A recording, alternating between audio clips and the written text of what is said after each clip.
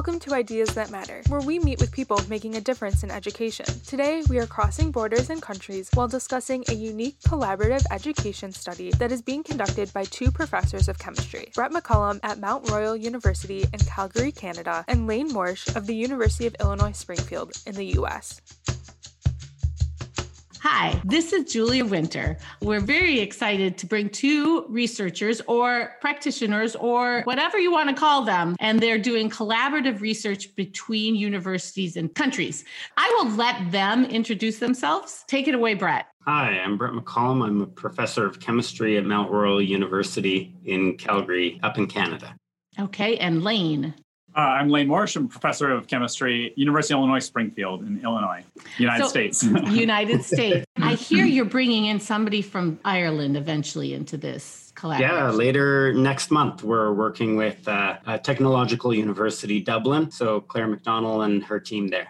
That is really exciting. So in our team, a discussion of collaborative versus cooperative. And I know there's sometimes you have to get operational definitions. What is a collaborative learning experience?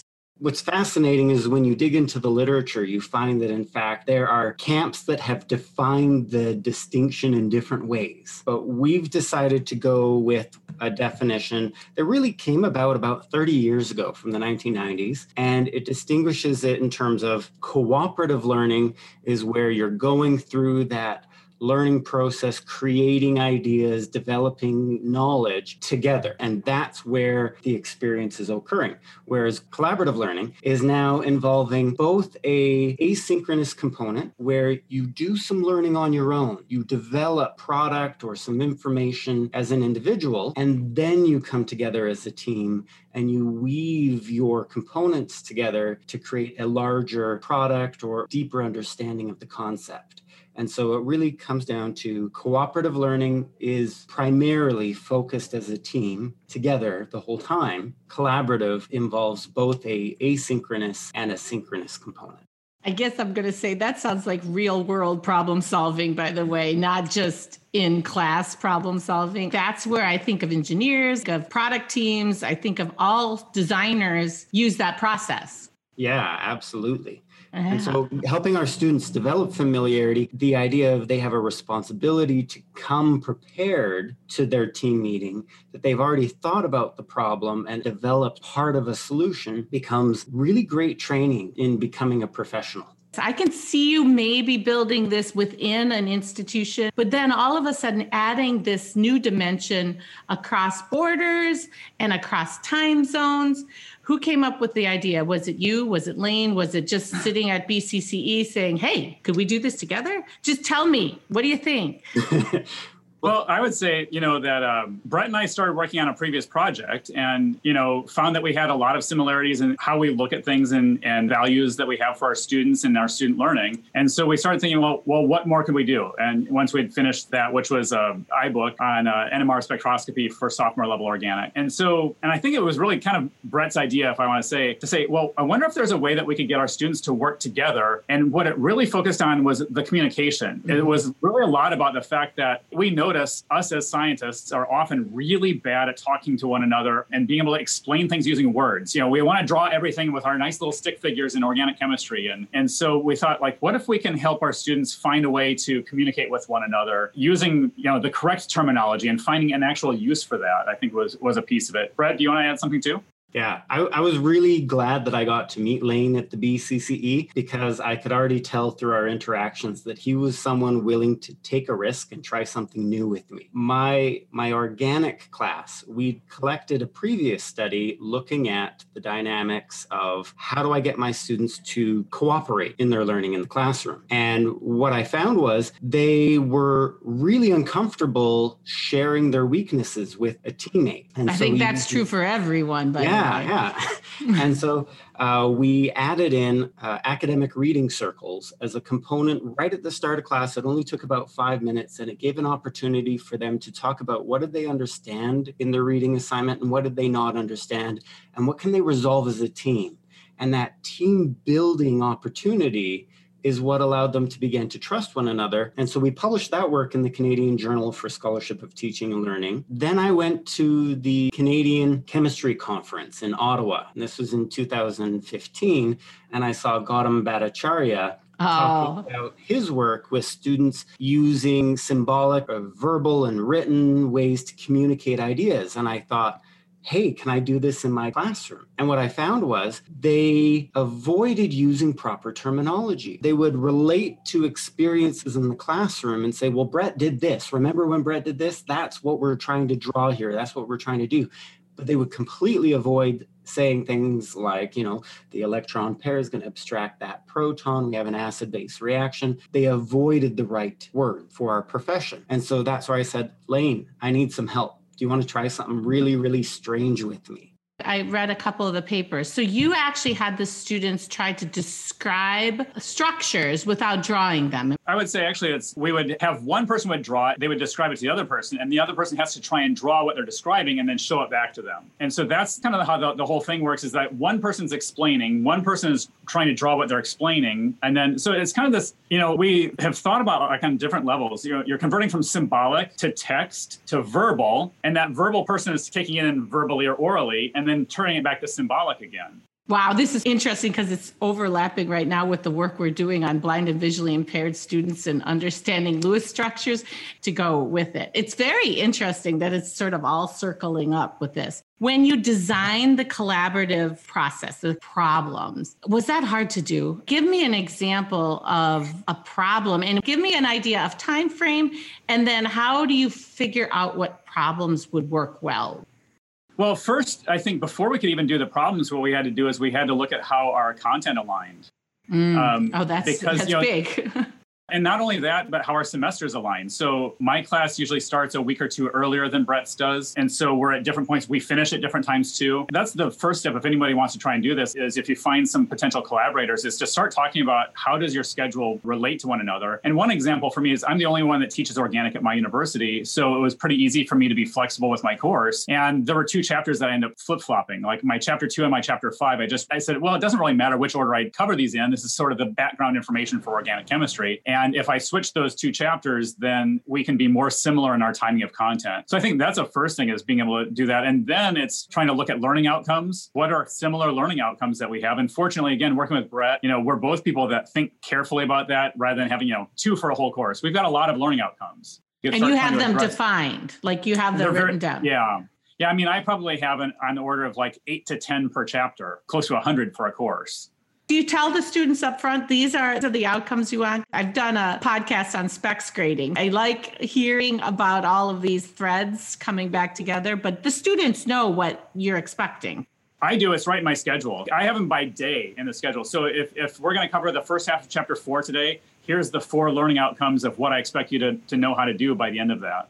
Yeah, we provide to our students at the beginning of the term by section of the textbook, what is the learning objective or the collection of objectives for that particular reading assignment? Well, I actually recommend that before they start reading, read the objective. Know what you're trying to attain when you engage with that part of the textbook. Then when you're done the reading, go back to the objective and say, do I understand it? If not, you need to go back to the book. And 2, if you do understand it, are you capable of doing it? I'm going to flip this a little bit. When you present this collaborative learning activity or opportunity with them, the learning objectives can be exactly what you just defined, right? The ones that go with the textbook. But we all know that there's much more affective kind of learning objectives in this method. It isn't just another way to learn how to do nucleophilic attacks and define that, or acid-base chemistry. Do you tell them upfront that the learning objective is more effective to define better communication skills? I'm not doing very well with defining my objectives, but do you tell them up front, this is what we're going to try to do and this is why? The first couple times, I didn't. It was interesting because I recognized the importance of relationship building. That was that paper that kind of motivated me to try and get students developing these relationships in an active learning classroom. But I didn't know that engaging with a peer in another country in the same course was going to help my students begin to realize that they were emerging professionals within the chemical sciences. It was only because we had students engage in the experience and then engage in research on the experience that we heard through the interviews what they saw as the benefit, the outcome of the experience. And so after collecting that data for, I think it was about 2 years, that I then began to share with my students, here is a reflection that one of your peers wrote last semester called A Letter from a Mentor. And so later in the collection of assignments, later in the term, they write a letter to a future OChem student describing, here's my experience and what I saw worked for me and what I would avoid doing next time so that I can have an even better experience. And by sharing those letters with my class, letting them read them and have a conversation about that, they get a better understanding of what am I getting into? Why am I doing this? The voice that tells them the value isn't just their instructor, it's a peer or a near peer, someone who's gone through the course previous year. That's really interesting. I read the paper where you analyze the students' writing, the reflections, and you both were writing and you analyzed your own writing, which I thought was just so fascinating. And one of the caveats at the end of the paper was that all of the students that were part of the authoring group had high buy-in, were very engaged. There are some students that for them, I don't have time for this, or I just don't see this helping me get that grade. How do you help with the buy-in for this project? I mean, I think the letter from a mentor helps with that too, because they're hearing it from others, not just from us. It gets back to that thing of like trying to communicate to them, okay, so most of our course, you're learning content, right? And there's a ton of content in organic chemistry, and it's really valuable. But a piece of this is learning a really huge applicable skill that if you look at what all employers are looking for, like at the top of almost everything is communication skills, teamwork skills. I mean, those are usually, no matter what kind of job you're trying to get, some of the most important things people are looking for. And so what we try to convince them of or help them to see is like, okay, so the content's going to be important and it will help you, but you're also learning another really applicable skill that no matter what you end up doing after you graduate, it'll help you with that. Yeah, I actually, as somebody who's now had to hire people, I always look for that growth mindset, that ability to decide I don't know everything, but I sure know I can find it out. And I can work with others to find it out. So those are the kind, if you ever want me to tell you your students, I'm serious because you know what their grades are? I rarely see grades. I know they use their grades to get into med school and grad school and all that. But as an employer, I just want to see that they communicate, look me in the eye, and can solve problems with each other, because most problems are not solved individually. I mean, there is an individual component to problem solving, but it is a collaboration. And I think that's really, really important. Now, have you seen different activities work better than others? We have observed there is a strong importance that the two faculty member or the group of faculty members involved in the project have aligned the assignments to ensure that an assignment doesn't open until the content has been covered. Because some groups will meet the night it opens. So if you're thinking, well, I'll open it on Monday and we teach it on Wednesday and they'll be okay because they have till the next Monday to do the assignment. Some groups will try and meet and say, I haven't seen this content yet. And that creates a barrier to the experience. So as long as we have that content covered, students, when they try and say to their partner, well, I haven't learned this content, it hasn't been covered at my university, our response is always, we have scheduled them. Every campus involved, every university involved has covered the content. And so if your partner hasn't seen it yet, that might be they haven't learned it, not that they haven't been taught it. So it's only groups of 2 students? Generally, we try and do groups of 2 because it makes it easier for scheduling. This year, we have a lot of students involved, but we have a different number we have a lot of Canadian and less American students involved this year. And so we have 2 Canadians and 1 American most groups. Okay. And then the group that we're going to try and design for in about 2 weeks with our partners in Ireland, it'll be 3 Canadians and 2 people from Ireland to create a larger group. That's really neat. Did this activity lend itself pretty well to COVID teaching? You continued throughout, right? Yeah, one of the things that I think is really interesting, we've only touched the surface of this area, but it's an area that we're interested in, is there's a movement that's called internationalization at home. And what part of it is that, study abroad is a great thing. And, it's great for a ton of students, but there are limitations on it. And some of them are financial. Like, some people, if they have more money or more feeling of mobility, they might feel like they can do that. Whereas other students, based on either income or other aspects, may make it difficult for them to study abroad. And so we've thought about the value of that, having a person that you can talk with that's in another country is such a huge value. Even though Canada and the United States are nominally similar, but, there's still great differences. And there's great differences between Calgary and Springfield, or, between the students and where they come from. And so I think that there's a really valuable piece of that. And so with COVID, for us, it didn't really change anything. I mean, the change is that our students are so stressed, and, we feel it for them. Everyone is so stressed about what's going on. And so at least, it's encouraging that pretty simply from your bedroom or from your, whatever, your library or wherever you can sit, you can talk with someone else. And that part of that, too, that's been really cool for us to see is because we do all these reflections with students, we've heard so many times things like, I thought I was the only one that struggles with organic chemistry, but my friend in Calgary or in the United States, they've got the same issues I have. And it broadens that aspect of like, it's not just me.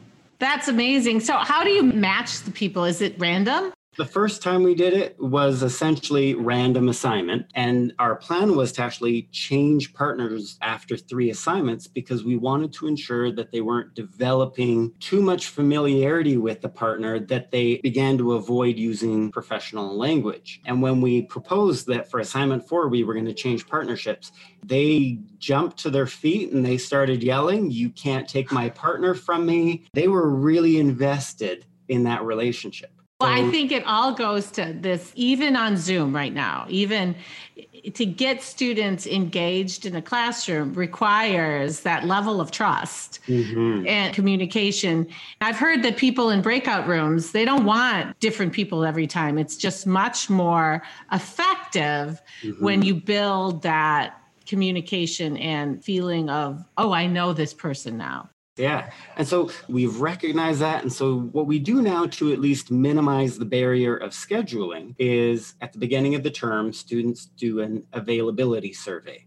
And so there is about 7 options for them to pick, like they like meeting weekday afternoons or weekday evenings. And we set up these choices and they can rank them to identify what they prefer. And then we match students based on their preference of when they would like to meet. And we find that as a result, the number of students who report a scheduling problem almost goes to 0. And I would add, we were looking at lots of different ways to match students and personalities and interests and things. And as we were talking that through, this was going into the year 2, we were talking about that. We said, nobody complained about that. Nobody complained, my partner sucks because they like soccer too much, or, whatever it was, or they like, hard rock music. Nobody complained about anything like that. It was all about schedule. And so we thought, well, really, that's the limiting factor is when are you available? And it doesn't matter if you and your partner love each other. If you're only available on weekend evenings and they're only available on weekdays because of work schedules or whatever, that's not going to work. Yeah. Now, where do you see this going? I know you're bringing in Professor McDonnell of DIT in Dublin, but, 5 years out, what do you think? It was interesting that I recently got reached out to by a faculty member in Spain who's not in chemistry. And his research area is around intercultural exchange. So Europe, with so many different languages and cultures really close together, they see a lot of value within the humanities in terms of helping students develop those relationships across cultural boundaries and learn about one another's culture within the context of their course. Although that was never our intentionality, really, but Elaine and I, we focused on professional skill development within the context of chemistry. We found that students are reporting that they are developing familiarity with different cultures and lived experiences. One of the ones that always stands out to me was a student here in Calgary that said him growing up as a white male in Calgary, he had no idea how different his lived experience was from someone who grew up in Chicago as a Black female. And so that cultural exchange that occurred as a result of a partnership in chemistry was something that we could never really have planned, but has improved the experience for a lot of our students. And I think that's something that we can look at going forward is how do we continue to allow that to be a valuable experience, an organic experience within the course. That's amazing. And I always think you never can walk in somebody else's shoes, but you can appreciate somebody else's shoes when you start understanding them and trusting them. Well, honest to gosh, this 20 minutes just went by so fast. I knew it would. I want to thank both Brett and Lane for joining me in this podcast. And I look forward to more work and more research. Good luck to you the rest of the semester and stay healthy. Thanks, Julie. You too. Good to see you. Thank you for listening to Ideas That Matter. Is there a guest you want to hear on the show? Send us your opinion by being a part of our growing community and join the discussion by following us at LearnAlchemy on Instagram and Twitter. This podcast was created and published by Alchemy, edited by Liz Gross, produced by Tiffany Jones, and narrated by Jonna Manchester.